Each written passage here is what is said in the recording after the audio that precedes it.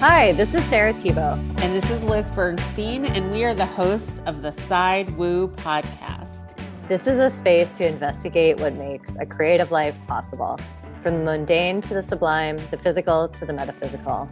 Welcome to the Side Woo. Hi, Side Wooers. This is Sarah, recording from San Francisco, where I am for about a month doing an artist residency called the Space Program. And I'm super excited because tomorrow I'm going to be recording 3 episodes in their super fancy recording studio. So the Side Woo is really moving up in the world, going rags to riches from ye old podcasting closet to a legitimate sound studio. So very exciting.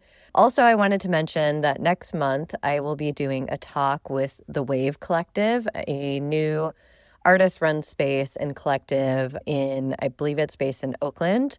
And the subject of the talk will be kind of inspired by my new interview series called Free Agent. Free Agent is a series of interviews with artists, writers, musicians, and other creators who share their thoughts about their career decisions. And they talk about the kind of pros and cons of either going the traditional route or going their own way. And so the subject of the talk, I think, will really be about entrepreneurialism within art and whether or not we need to go the prescribed route, like work with a gallery, work with a big publisher, do the things that we're told in art school that we're supposed to do to be successful, or if there's not benefit in being smaller and having more flexibility, taking home more of your earnings, that kind of thing. So I think, I don't have any personal opinion either way, but I'm curious to hear from people who have gone the more independent route. And the next interview that I'm doing is with writer Andrew Watkins, who is a friend of mine that I met at a residency. And she has published a number of books with a small press. Her second book, a memoir, actually managed to get on the New York Times bestseller list, and it was all because of her own independent marketing efforts. So I'm excited to share that conversation with everyone. And you can check that out on my Substack, artdate.substack.com. And all Free Agent articles will be for subscribers only, along with recorded conversations as those become available. And that's only $5 a month, so consider contributing. It also kind of helps fuel the Side Woo. So, just think about it. And yeah, so on to the episode. I'm super excited. This week, I talk with researcher Tracy Poff, who is doing her PhD on medical intuitives.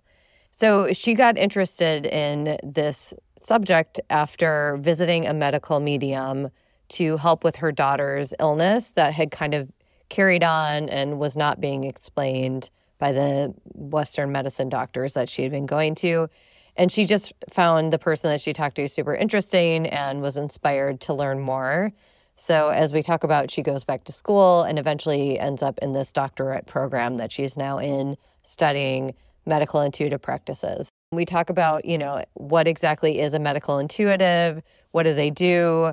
How do you discern a good one when meeting one for the first time? And also just a general discussion of how intuition can form our decisions. And I think this is a really important topic, which is why it keeps coming up in multiple episodes of the Side Woo. I think, kind of underlying all woo-woo skills is this connection to intuition. So that part's really interesting as well. If you have any thoughts or feedback about this episode, as always, please do not hesitate to reach out. You can email us at thesidewoo@gmail.com. Or if you enjoy an episode, feel free to subscribe, rate, review, and share the Side Woo with your woo-woo friends on Apple, Spotify, or wherever you find your podcasts. And you can follow us on Instagram for updates at the Side Woo. All right, well, with that, I will leave you to the episode.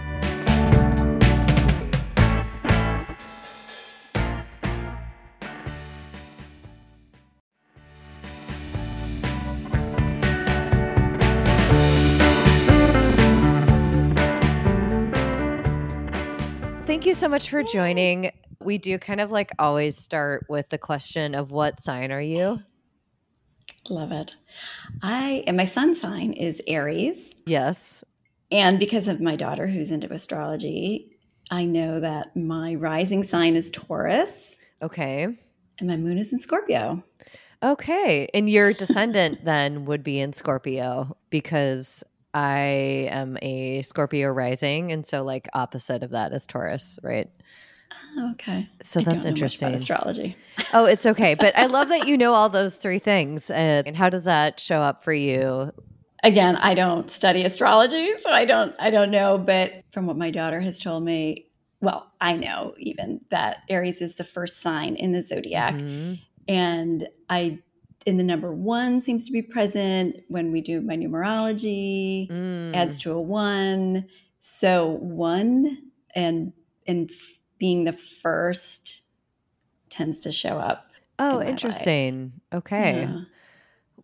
Maybe we can get into that a little bit more as we start talking. But the other thing I will say is like a Scorpio moon would definitely draw you to the occult. So being interested in medical mediumship, that checks out for a Scorpio moon. And also for a descendant, Scorpio descendant, because that would be like business partnerships. And so having partnerships within like Scorpio, I think that would also kind of like lead you towards potentially like occult related subjects. Okay. But just a little fun fact. I'd love to just dive in. We're here to talk about medical mediumship and like people who work as medical intuitives, which I'm curious also if there's like a difference between those differentiating labels. Mm-hmm. But maybe you could talk a little bit what your current like belief system is and maybe like how you got into the field of medical mediumship as like a scholar. Okay, so belief system. Interestingly enough, my introduction to medical intuition, that is the terminology I use, helped shape my beliefs and worldview, spiritual outlook. So at this point, I perceive us as spiritual beings having a human existence. So that's the way I move through life. That's my primary lens. So when I have an experience, particularly one that might be upsetting or tension provoking, that's my go-to. I remind myself I'm a spiritual being having a human experience. So therefore, there's another way to look at this, meaning if I'm, like I said, upset is usually a trigger for me to do some reflection and reframing. So my go-to for self-soothing and for a new understanding or another way to look at something is to say, how can I step back, see this from a broader perspective? Is there something my soul might be wanting me to learn out of this? What is the gift in this? So that's generally how I move through life. And my overall view is that we are more than these physical bodies. I tend to believe that the physical body is just a small fraction of what we truly are.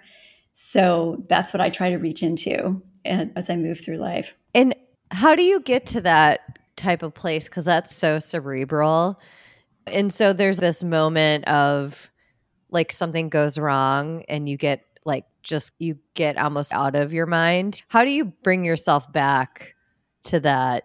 I'm just curious because I know I've heard that before and I try to go there as well. But I think there are situations where like you're just like fully in your physical reaction. How do you stop and be like, oh, I'm a spiritual being. Let me namaste this. Right. Well, sometimes there's a gap between the moment of often, right? So there's the human reaction and I'm having my upsetness. And then one thing I've learned to do is to honor that upsetness, meaning when I first came into this perspective of viewing myself and everybody as spiritual beings first, there was a period where I would berate myself. That's probably too strong of a word, but get down on myself if I didn't immediately see a situation from a broader perspective. Yeah. But I've learned to allow myself that experience because that why I'm here, I think, to have a human experience. So if I when I find myself in an experience of upset, it's okay. I can have the upset. And then whatever a period of time is, maybe it's only a minute if it's a slight experience, or maybe it's a day or two or three, but inevitably I find myself going back to that mantra. I'm a spiritual being having a human experience. And I guess because I've practiced it enough, it's really second nature. Oh, So cool. so the how-to is really, It's already in second there. nature now. Yeah. Okay. Yeah. Yeah, that's cool. And what does it usually end up revealing to you, like when you do that type of exercise? Is there a common theme that happens? Oh, I love that question. Often what I'm reminded of is that we have a choice in where we anchor our identity. So Okay. if I'm That's very Aries of you, actually, to say that. so yeah. So one thing I'm often reminded of when I go through this process is that upset usually indicates that I'm attached to something, i.e., I'm putting my identity around something. So if I wanted a Okay. situation to work out a certain way and it did not, and then I get upset, then that shows me, oh, I guess I was attached to an outcome there. So one of the practices is to let go of that attachment and to trust that there is a broader intelligence at work, that I do not have all the answers, that I don't know the best way forward all the time, unless I tune in and connect with that level of awareness. So identity, attachment, those are things that come up a lot. Compassion for self, compassion for others, understanding, taking into account others' perspectives. Those are probably some common themes. Those are good ones. Yeah, that'll keep you busy for a couple For a lifetimes. lifetime. Exactly.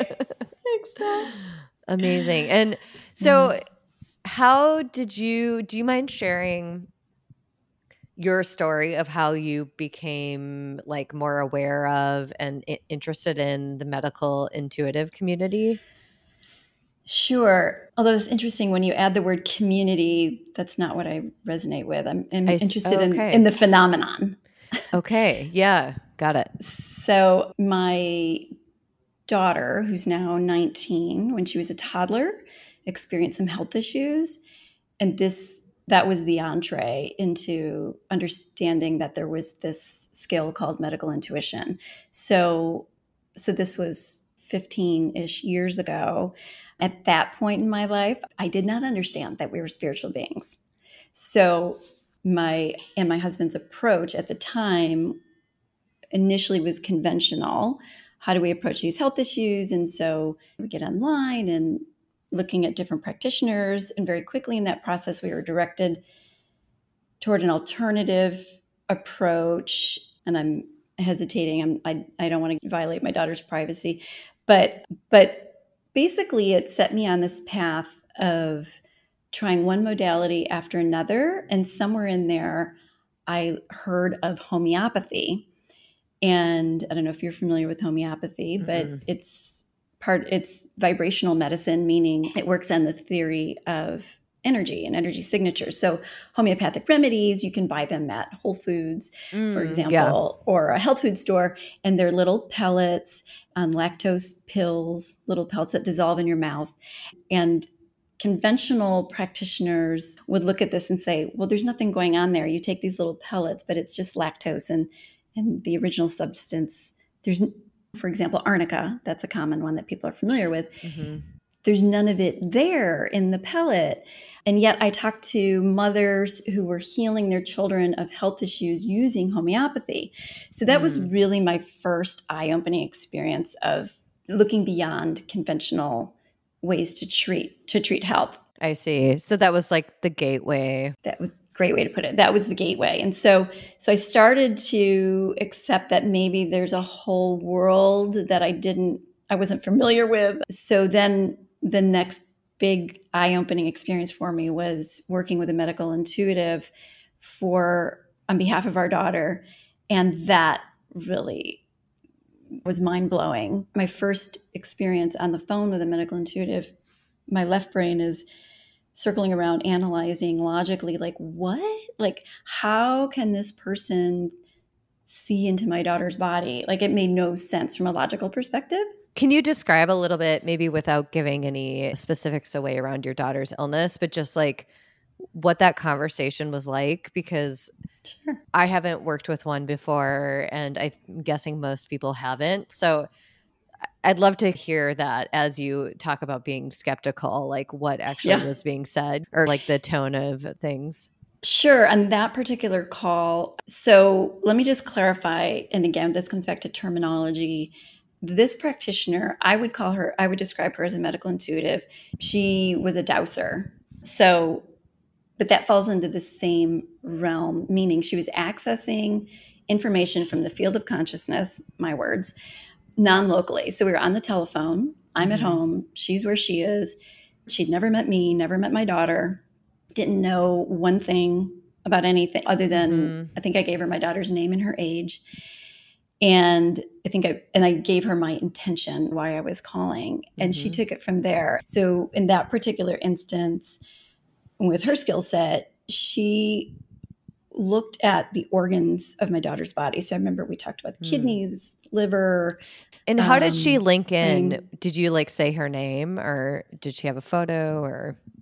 So at the beginning, I told her my daughter's name and age. And I think I told her where we are, our city. Because I know that there's some practices where when someone says a name, you can link into the way that they say it as an energy. Like you're imagining it as the patient or whatever, and then the reader can tune into your connection to that person. And so it's an energetic cord that gets created. So I'm wondering if that's how she did it. Yeah, mechanically, I don't know. So when you say energetic cord, I couldn't comment on that.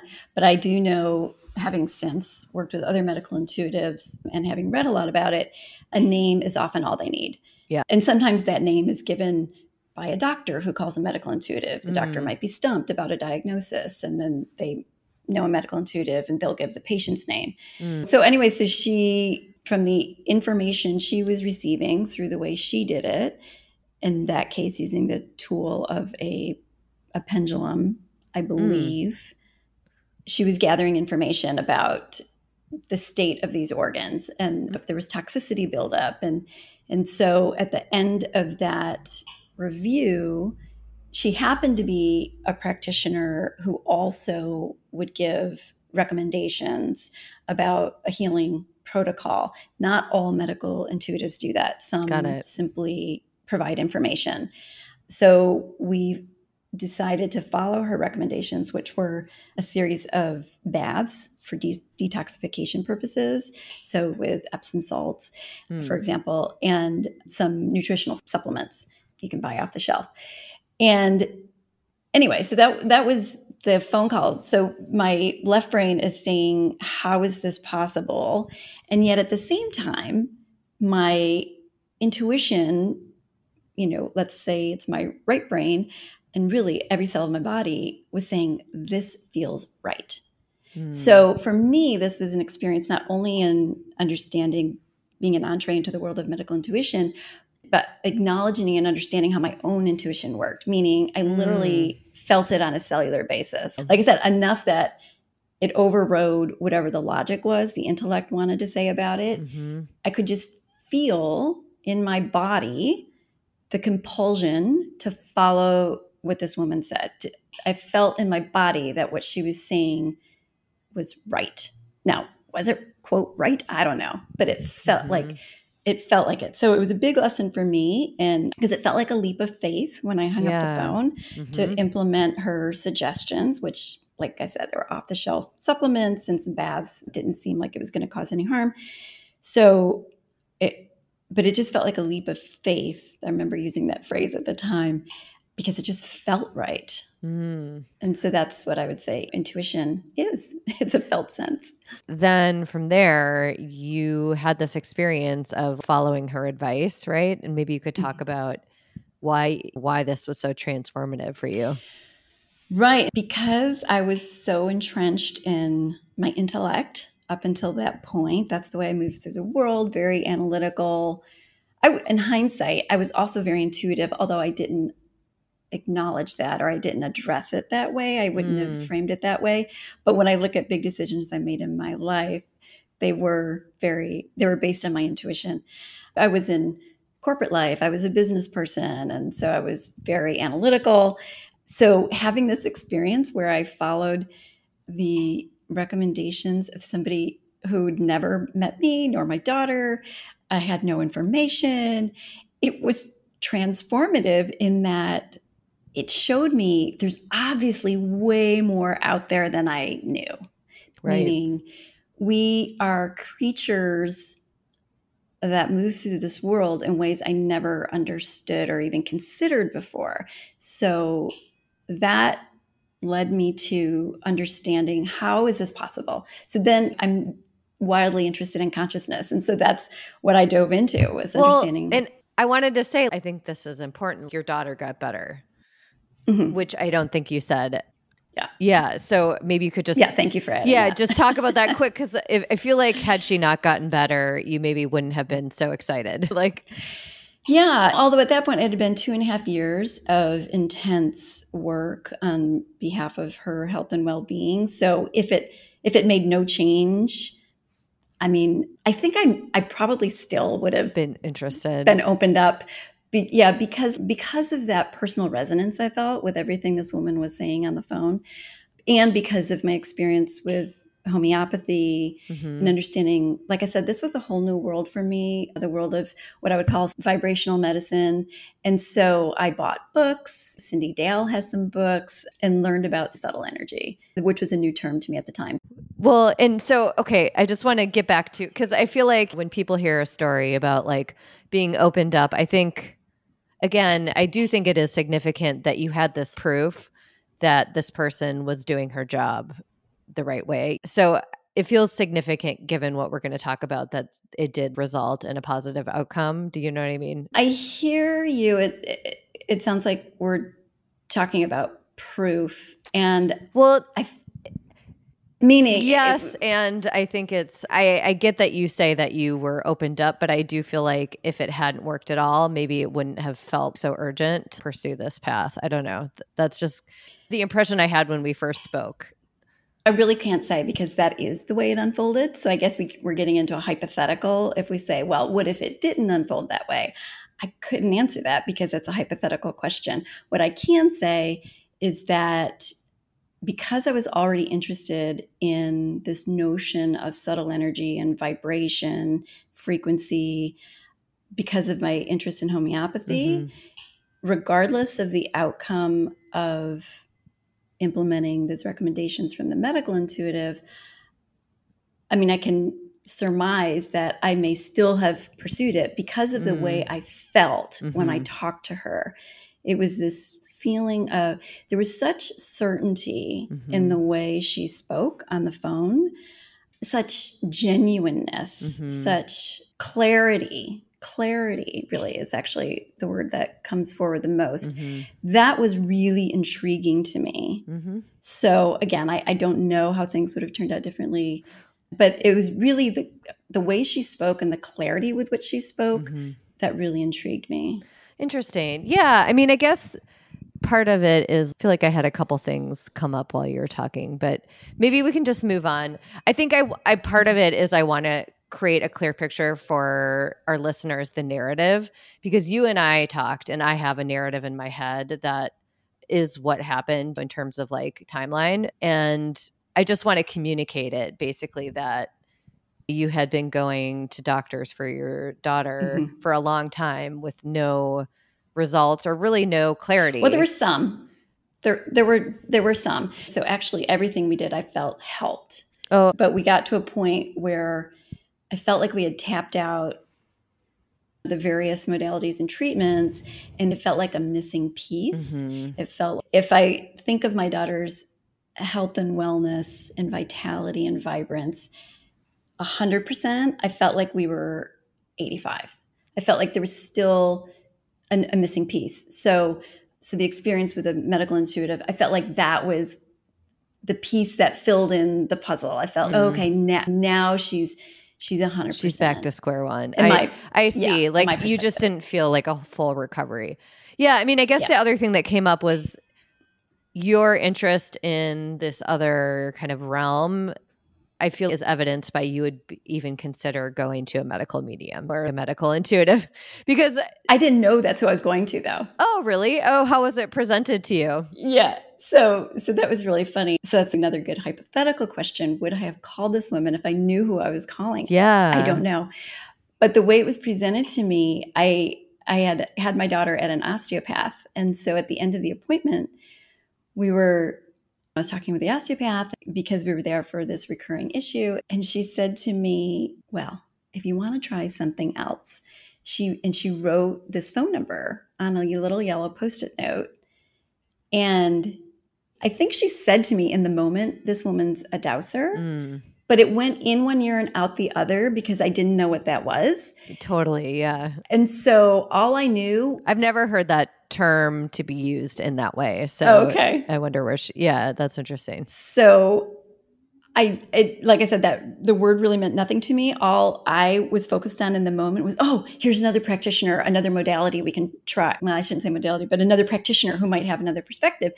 So when I called this woman's number, I literally thought I was calling to set up an appointment to then, like, she was some kind of practitioner, and then I was going to set up an appointment, walk my daughter into her office, and then I would find out what would unfold. And so I didn't even know that's who I was calling. So that's hilarious. It is hilarious. And so when I got on the phone and she started just doing her thing, it took me several minutes to figure out what's going on. You were like, I'm sorry. Exactly. What are we even talking about? Yeah. Oh, that's amazing. Oh my God. I can't even imagine. Well, and so just to go back to, so you had this session, she was energetically, remotely looking at your daughter's organs to check for whatever signs of disrepair or who knows. And at the end of it, you're like, I'm really excited to learn more. Have you found that the other medical intuitives you've met, do they all kind of work the same? I just want to get a big picture. Okay. What is a medical intuitive for people? It's a great question. I don't know if this is entirely accurate, but the analogy that just came forward is, you know how there are doctors who specialize, there are ear, nose, and throat doctors, there are cardiologists, there are oncologists, there are different specialties. Medical intuition, what I'm finding anyway, is that it's similar, meaning they're definitely not identical in the way they work. They may not focus on the exact same levels of energy. For example, some medical intuitives may focus more on reading psychospiritual information, emotional, mental, spiritual, energetic information that they pick up in those domains, whereas others might be more skilled at reading the human body, physiology, and anatomy. There are those who can zero in, look at your heart, look at your stomach, and get down to the cellular level. Some have described it as their experience is as if they are inside the body, looking from that perspective. So not every medical intuitive necessarily has that experience. That person, though, who does that may also read psychospiritual information. So they're all definitely unique and have their unique skill sets. The generality would be that they can work remotely, meaning they can sit where they are and read a client who's located somewhere else, and they can tune into that person and pick up information in what I call the subtle energy realms.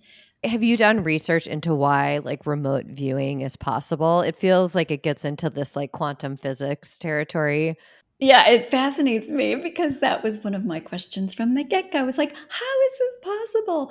So I've come across through my studies various theories. One of the main findings from quantum theory is the theory of entanglement. And so that is one way to explain non-local awareness. So if I'm sitting here, you're sitting there, we're in different cities, entanglement would suggest that there's It's two atoms in different places can communicate. Exactly. Because the basis is because they once shared a like state. So one way to look at it is if there was the Big Bang and the material world as we know it, if it came from that, well, that means everything was together one unified ball or mass. I don't know if that's the right way to say it. Right. Like it was all connected and then broke. Exactly. So entanglement says, well, because there were once a shared state, then they're always in communication. Atoms and subatomic particles are always in communication. So we did talk to a physicist to try and research the subject, me and another person who'd been on the show before. And the one that we talked to said he couldn't conclusively come on and say that it was true for everything because the vacuum in which it gets studied is so specific and small that they have a harder time proving it, partly because if entanglement works and our thoughts can change the outcome of something, it's like impossible to really have a controlled environment bigger than a tiny little like vacuum that they use in physics. Physics in quantum physics. So I'm sorry. Also, the cat is like completely laying and attacking me. I don't know if you can see, but he's like grabbing my arm. Aww. So it's a little distracting. Okay, but no, buddy.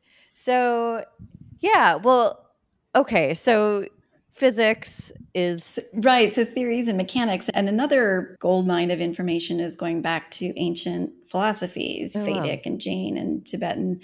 They've talked about subtle energy fields and the connection between a continuum, if you will, between subtle, non-dense energy and dense energy. So if physical matter is, let's say that's the most dense, I'm not a physicist, don't quote me, but if that's the most dense, then, and let's say thought is obviously less dense because we in our physical body normally don't see thought. It's all on one continuum. So that's another way to look at it is an avenue of connection that all energy is connected, just has different levels of densities. Yeah, different vibrations. Cool. Well, I feel like we went off onto a like scientific realm that neither one of us are quite ready to get into, but I do love that not an expert. There is a way to talk about this that is more kind of Western scientifically based, because I think it'll be interesting to see how research evolves to explain things that right now are considered like too woo-woo or whatever.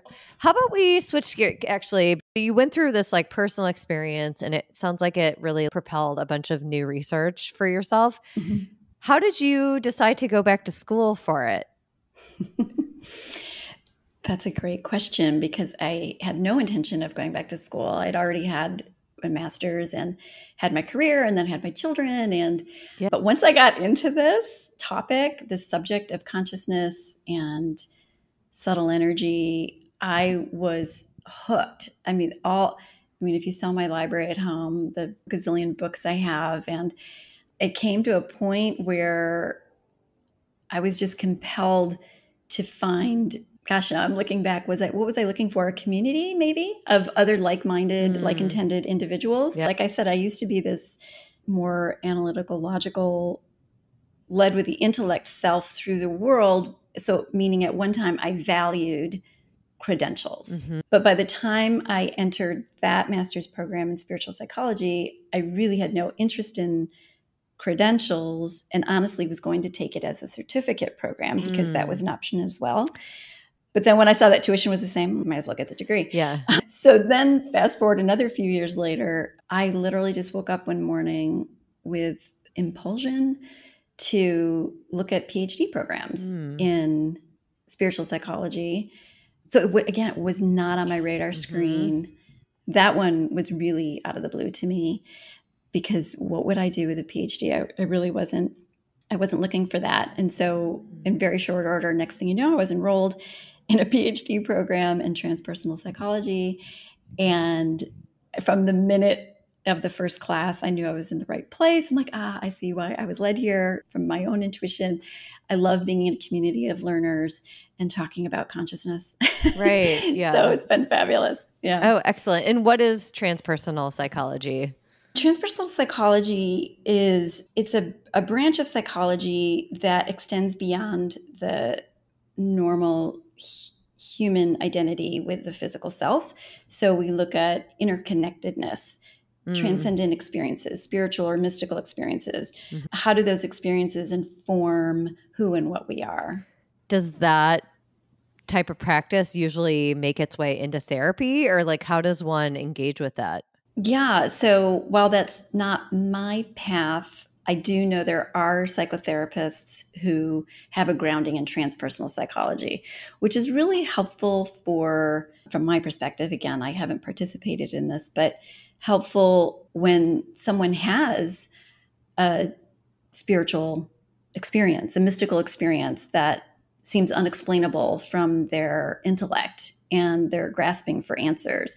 And so having a grounding in transpersonal psychology offers new perspectives, broader perspectives. And like I said, brings in this piece of interconnectedness and perhaps new worldviews. And so transformation is actually an area of study within transpersonal psychology, meaning moving through the world with one worldview and then having either one experience or a multitude of experiences that lead to a shift in worldview, a shift in how one sees the world, sees the nature of reality, which is exactly what happened to me. Is that something like trauma, or is that more something like a metaphysical experience? What kind of experience usually comes with that territory? Could be either of those. Absolutely. Absolutely. There's actually a great book. Marilyn Schlitz is one of the authors. I think it's called Living Deeply, all about worldview transformation. And they share case studies, case histories, if you will. They interviewed many, many people about what led to their shift in worldview. And yeah, really, like you said, could be traumatic, could be a metaphysical or mystical experience. Mm-hmm. Sometimes people are transformed watching a sunset. Wow. Yeah. They just have like their moment. Yeah. So I think there's no limits on what type of experience can prompt a shift in the way we see the world. And now that you've gone down your path of choosing to work on, and research medical intuitives, what about that as a field do you feel is interesting, and what do you wish people knew about it? That's a great question, because what excites me about this field is the potential to add to healthcare choices, meaning sometimes doctors are stuck in diagnosing a patient. And what I've learned is that a typical reason people consult medical intuitives is that they have been either undiagnosed or they've been suffering with a chronic condition for a long time with no real answers about how to move out of it. So having like gone through the medical right. industry and just not found results, or Right. So, I mean, I want to give kudos to the medical profession for all the wonderful things they do and all the millions of people who are helped. But yeah, absolutely. sometimes the answer isn't there. And so this field is so valuable because there are many people walking around with chronic conditions or undiagnosed conditions. And so this is, I mean, I certainly couldn't guarantee it would help everybody, but it's another path. It's another avenue to try. So there's such value in it. And there's also value in doctors and medical teams teaming with medical intuitives early in the diagnostic process. Now, medical intuitives do not diagnose. They're not licensed to do that. And any credible medical intuitive will tell you that. But they might be able to see things that the medical team is not seeing because they are developed in their meta senses, if you will, whether it's clairvoyance, clairaudience, clairsentience, these what we would call extrasensory perception, that's their bailiwick. And so sometimes it behooves a physician or medical team to consult with somebody who has that developed faculty to see something that they're not seeing, that the medical team isn't seeing. So just common sense would say the earlier that if a medical team is in getting stuck or stumped early in the process, it would just seem to alleviate a patient's suffering sooner rather than later to get Right. somebody else involved. So I think there's real value. Have you talked to a lot of like hospitals and doctors' offices that partner? I have not personally talked to doctors who partner with medical intuitives, but I've read about them. So, for example, there's a doctor in Arizona. There was an article written about him in 2000 about his teaming up with a medical intuitive, Francesca McCartney, who runs the Academy of Intuition Medicine in Marin County in California. She's written about the fact that there are medical teams who team with medical intuitives. It kind of reminds me of a police force, which, however people feel about police forces, but working with mediums to find missing people or help solve a crime. Yes. Reuse the resources we can. Actually, one of my PhD colleagues, that's his dissertation research is about using what we call telepathy, clairvoyance to assist police cases. Oh, interesting. Something that you said made me think about women and the way that we navigate the medical industry and how it's different than what men experience, and like how a lot of female illnesses aren't as studied or researched and don't have solutions to them the way that like male problems, like, I just watched the Amy Schumer stand-up special on Netflix where she talks about how she had endometriosis and there's no treatment for it other than getting a hysterectomy. And she's like, because it's a women's problem, so it's never been studied. Whereas, there's chewable Viagra in case like someone doesn't want to take a pill, the poor little baby can chew it. So you got to make sure it tastes good and all this stuff. So I'm like, classic Amy. But I'm like, it's so true. There's so many things. Like I used to get this rash like around my mouth that's really unique to women. And I would go to the doctor and they would never know anything about it. They would throw these things at it and say like, oh, cut out this in your diet, like try this topical ointment. It's probably hormonal, whatever that means. I'm like, isn't that your job to know what that means? Shouldn't someone be studying what that actually means and why I get this fucking crazy goatee rash on my face? I don't know. So I wonder if there's this like, I don't know, like the medical intuition. I don't know. Are all of the ones that you've met or talk with women? Well, interesting that you ask, because I've noticed the majority of medical intuitives that I've come across, either that I've talked to personally or that as I'm researching online, I get a lead and I'll go look at their website. The majority are female. And I've learned that the clientele is also largely female. Yeah. Well, and I guess I can't speak to them, but I would assume there is a sense of just not being heard or seen in medicine as a patient. Because I've had that experience where I just, aside from what I was just talking about, feeling like, oh, I know that this thing is wrong or I don't want to have this experience, and then no one honoring that for you and just creating this general distrust of doctors when you're thinking that they're supposed to be there for you, and then like you have an experience and it ruins that relationship. Although I am not here to knock down Western medicine. Actually, I do want to get to the more critical questions at some point, but I did want to say medicine is not easy for women to navigate, and I'm curious to hear that a lot of the clientele are women. I have found in studying mediumship that most of the mediums I meet are women. But then if you think about how many famous mediums there are, it's interesting how many of those are men, which kind of just reminds me of every other industry out there where I worked at this makeup company and like all the employees were women except for 2. And then the CEO was a man. And you're like, but why? That makes no sense.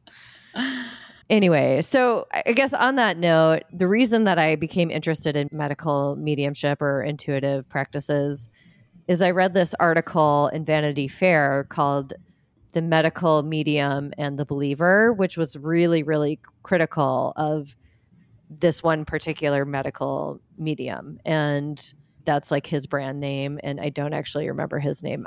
And this question isn't really even about him, but it made me realize, whether or not this person is a fraud or if they're real, these type of articles are so harmful to the whole field of study and a practice, because most people don't run into a medical intuitive. They don't naturally have access to that, I would say, and even more so don't have access to that within themselves, and are not given insight into how a medical intuitive works, what type of skill set they're relying on that we all have. Like, I personally believe like everyone has an intuitive sense that can be heightened for the benefit of different types of practices, whether you want to channel it as just generally to be more intuitive or be a medium, or maybe you want to focus it on medical issues, which I also think we're given gifts in those areas potentially. But yeah, I guess I just wanted to talk to you a little bit more about that, because have you run into people where you didn't trust that they actually were able to do what they said they were? And how did you discern that? Because I think discernment is maybe the word. Like, that's the hardest part about all of this, is how do you know when someone's actually doing what they say that they're going to do, or that they're telling the truth? Or I love that word discernment. And for me, that shows up internally with this cellular response, for lack of another way of saying it. When I talked to that woman all those years ago on the phone about my daughter, it wasn't, so there's probably an intellectual aspect of discernment, but in my experience, there's also a felt sense. I would think many people have had the experience of talking with someone and getting an inner signal of their genuineness, of their sincerity, it's like my teachers in my spiritual psychology program used to talk about the energy that the words ride on is more important than the words themselves. And I think we all have that built-in detector. When we speak with someone, is it genuine? Is it honest from within that person?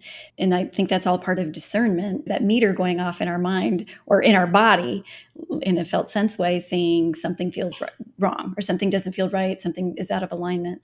So I think personal experience is our best barometer. Back in the day when I was first opening up to this idea that, people can use non-local awareness to tap in to another person's energy field and get information, I talked to several practitioners, not medical intuitives, but just intuitives or psychics. I remember one stood out. I felt sort of a flatline after talking with her. I felt, like nothing really resonated for me. So that's how I've come to discern is what's going on inside of me when somebody offers me information or reflection of what they're seeing in my field. What do I think? Because at the end of the day, we are our best barometer. We are inside of our body. We know our experience. Our authority is the only authority at the end of the day in terms of what feels best for us, what feels right, what feels true. Yeah. Yeah, I love that. Because I think that even if you're dealing with a doctor at a normal doctor's office, to some extent you have to have that barometer too, because I personally had a series of medical things that I had to go through that I didn't want. And that kind of opened the door for me to be more critical of things that they want you to do. Or I've had friends who their kids are experiencing something and the doctors are like, well, you should really do this. And they just don't feel right. And are going through this process of, do you question the authority of the doctor? So yeah, I think that's something that we need to use all the time. And I agree. Absolutely. Yeah. And so how would you advise someone wanting to engage with or talk to a medical intuitive based on what you've learned? What would you say the best way to do that would be? What should they expect and what things maybe wouldn't they expect, if that's an okay way to phrase it? The first thing that comes forward is having a clear intention. What is prompting the desire to talk with a medical intuitive? I've noticed in science and parapsychology, it's very up to date anyway. It's largely experimentally driven. So to the extent that mediumship or intuition, psychic abilities have been studied, there's most of the literature is regarding experiments, meaning let's bring in somebody with these so-called abilities and then experiment and have them perform. And it's been noted that that's an artificial environment. And so therefore the results may be different than if it was a genuine, sincere environment. So that seems relevant when if somebody's seeking a medical intuitive, if they're doing it, just a carnival image comes to mind. If it's just for a dog and pony show kind of thing, I don't know what kind of experience they're going to have. But if somebody shows up to the table with a sincere intention, oh, I have this chronic issue and I have no answers for it, and they're sincerely showing up, then the intuitive can meet them in that sincere heart space, my words. And yeah, so I guess that I'm just emphasizing the intention. What has prompted somebody to seek the services of a medical intuitive? And why do you think that matters? Because it does feel a little bit like science, if it is following like the rules of logic, in the sense that someone's physiology or their energy field, if there's something wrong with them medically, that wouldn't necessarily change regardless of why they're going to an intuitive. So why do you think it matters what their intention is? Because I feel like I've had some of the most wild experiences when I've been the most skeptical. So yeah, I'm curious your thoughts on that. I guess I was just discerning between somebody wanting to test a medical intuitive for the sake of testing. So for example, I went to a Reiki practitioner once, Reiki being a hands-on healing modality, energy medicine. But you can do that remotely too. Yes.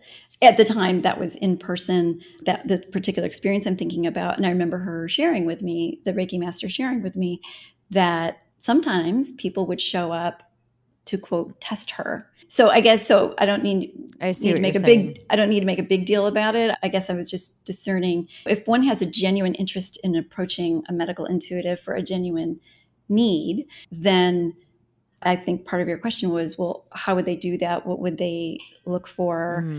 And the word experience keeps popping up in my mind. I think like many things in life, we just learn by experience.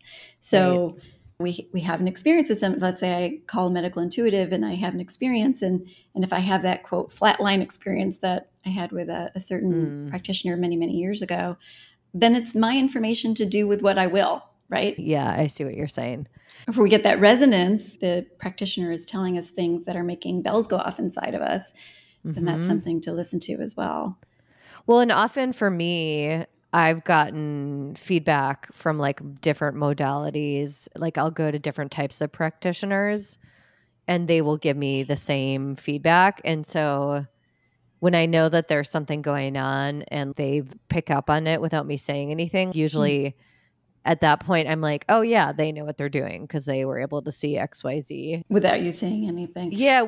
That's a hallmark of medical intuition, is that A, can be practiced remotely, and B, they need no information. They need no background medical history or life history.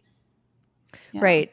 So, I mean, having read the Vanity Fair article and then there was a response from the medical medium, I feel like I want to look up his name. Do you remember his name? Anthony William. Anthony Williams. So having done a little bit of research on that, like what was your hot take on the article and then his response? Because I have my own feelings after listening to the response, but I'd be curious to hear yours. Well, honestly, the article only came into my awareness when our mutual friend put you and I in touch. Oh, okay. So that's when I first read it. And after reading it, I realized, oh, okay, this it's not my general type of reading, meaning it wasn't meant to be investigative, exploratory about a phenomenon, about medical intuition. So I really, okay, so that was a pop culture article. That was sort of my thought. And then, but I did see Anthony William. I'm not even sure how I stumbled onto this. Oh, I think I was, again, in preparation for our chat. Yeah. Recently, I thought, well, I wonder what William has to say about it, William being his last name. Right. And then I found that he had done a series of podcasts, and I did not listen to all of them. I think there were 4 related to that article, and I just listened to They're the pretty last repetitive. one. Oh, were they? Okay. Mm-hmm. Yeah. So my takeaway from that is just a reminder for people to have a critical lens when they're reading an article, and to remember that there's probably another perspective. So Yeah, so basically the article, just to like recap, and maybe I can move this up in the conversation, but it was a assistant that Michael William had who ended up dying of an illness. And the premise of the article is that she was a real avid believer of his practices, and he somehow neglected her as a quote unquote like patient because of her closeness to his role as the founder of this community, which is medical medium community. And so the article was like, she was asking for help and she would just get ignored, essentially. And they put the blame on him for not taking better care of her, especially because she was so closely intertwined with his personal life as an assistant. And what I took away from it, because she was increasingly sick, that she honestly didn't want to go to the doctor's office, is the impression I got. I'm sorry, if you get physically ill and someone's ignoring you, you got to take care of your own self. And it felt like there was more pathology there than was maybe addressed in the article, that I thought was the real hole in the story, is like, what is her deal? Because she's not taking care of her physical health. So that was my issue with it. But I did think it was interesting to call into question these types of kind of triggering white male figures who get put in this position of like savior, you know, like a Tony Robbins or something. I personally have a really hard time getting excited about that archetype. So I think that made me want to believe some of the story more than I should have, because we find out through Michael William in his podcast, he had a reporter on his side who was coming from the side of the people who wanted the story written. And apparently, and this sounds super crazy, but there was a movement to get him taken down through canceling him because of this story about his assistant. And so there's a group of people who like want to discredit him. And this reporter that he's working with to produce these episodes on his podcast recorded all these conversations of these people who, and again, it all just feels really crazy and like too much. And it feels a little bit like, but this doesn't happen in any of the sweet female centric mediumship communities that I'm a part of. Not to say that it wouldn't, but it's just interesting. And so it feels very convoluted and not even about medical intuitive practices anymore once you get to the follow-up story. So I don't know if you had any thoughts about that, but well, the one thing that comes forward is, and you touched on it, is we can take it as a reminder or that we are responsible for our own choices and our own decisions. Yeah. And this is what any credible medical intuitive would say as well, you know, that they're an information provider, take it or not. It's at the end of the day, we're empowered to make our own decisions. Like regardless of the situation, Western medicine or not, you know? Like, yeah, exactly. So yeah, I suppose somebody could do that with, whether it's a licensed physician or an intuitive practitioner, is give their power away. I'm not saying that the person in the story did that. I don't know her story, but that's possible for anybody to, whether consciously or unconsciously, give their power away to somebody else, thinking that somebody else has all the answers. Now, certainly we rely on each other for help and support and areas of expertise that we don't have. But I think at the end of the day, everything should be checked against our own inner guidance. Yeah, and it's hard because I think the type of person who might at last resort go to a medical intuitive is going to be someone potentially, not always, but who's tried everything else. And so I think that is what makes that type of person or that population like a little bit more vulnerable to scammers. And that's where I feel like having this type of conversation and bringing more awareness about what it is actually that a medical intuitive is doing and how we all have some of that ability in ourselves.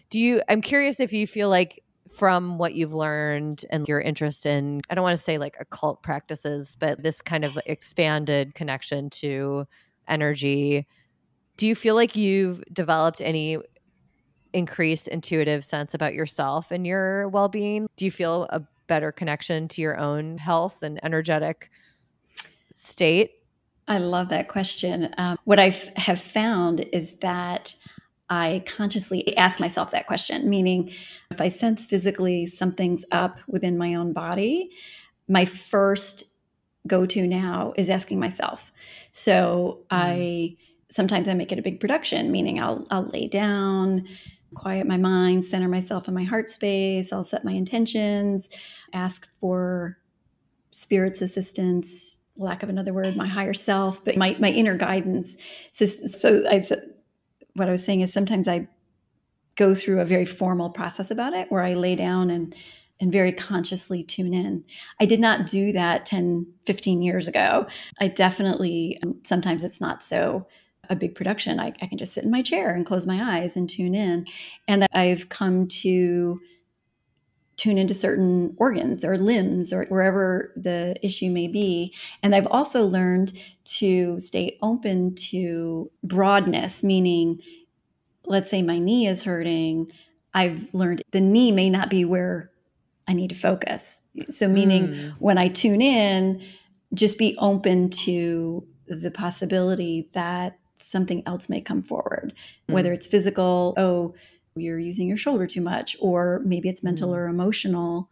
So anyway, so yes, I've cultivated a practice. My first go-to is to ask myself, what's up? And ask my body. Yeah. Oh, I love that. What's up, buddy? Yeah.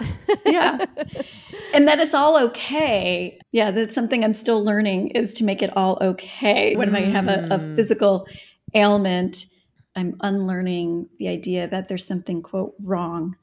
And like I alluded to earlier, I just tend to look at it all as opportunity and what's in this for me and what's wanting to be heard.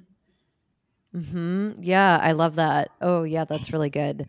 I was going to ask on that note, what would you recommend, or is there anything that you want people to know about either medical intuition or getting more in tune yourself? But I feel like you just said it. Did you have anything else you want to share about what you're studying? And I would just emphasize that we have a wealth of inner resources within us, that we have a wealth of wisdom and inner guidance, and encourage people to tune into that. However, in whatever way feels good. Sometimes just taking a walk, being outside, soaking in the air, fresh air, nature, that can put us in touch with ourselves and our body. But I do think, like I said, we do rely on each other for support and guidance. But at the end of the day, what feels right inside of us? So that's what I encourage is always checking inside. That's such a great place to end. Well, and that goes back to the Aries. Like that is, so one of the things about Aries is it's ruled by the first house, as you said, and which is all about self and identity. Okay. So I thought that was very appropriate when you talked about always questioning what your identity is like grabbing onto. Yeah. Oh, okay. Both in the good way and the bad way. You know, it's like, what am I trying to hold on to, or what is it that I'm gravitating towards? Oh, I love the way you just phrased that. Exactly. Because it may not feel good to me to identify with an uncomfortable situation, but it may feel fantastic for me to identify with all that is, to identify with the broadness, the cosmos, just something bigger than my physical self. That usually feels really good. Oh, hell yeah. Well, thank you so much for this wonderful and wild conversation. I hope it was helpful. Thank you, Sarah. It was a joy talking. That's all for this week's episode. Thanks for side wooing with us. We release episodes every other week on Thursday. You can listen on Apple Podcasts, Spotify, or wherever you listen to podcasts. Please subscribe, rate, and review our podcast for good karma points. Until we meet again in the woo.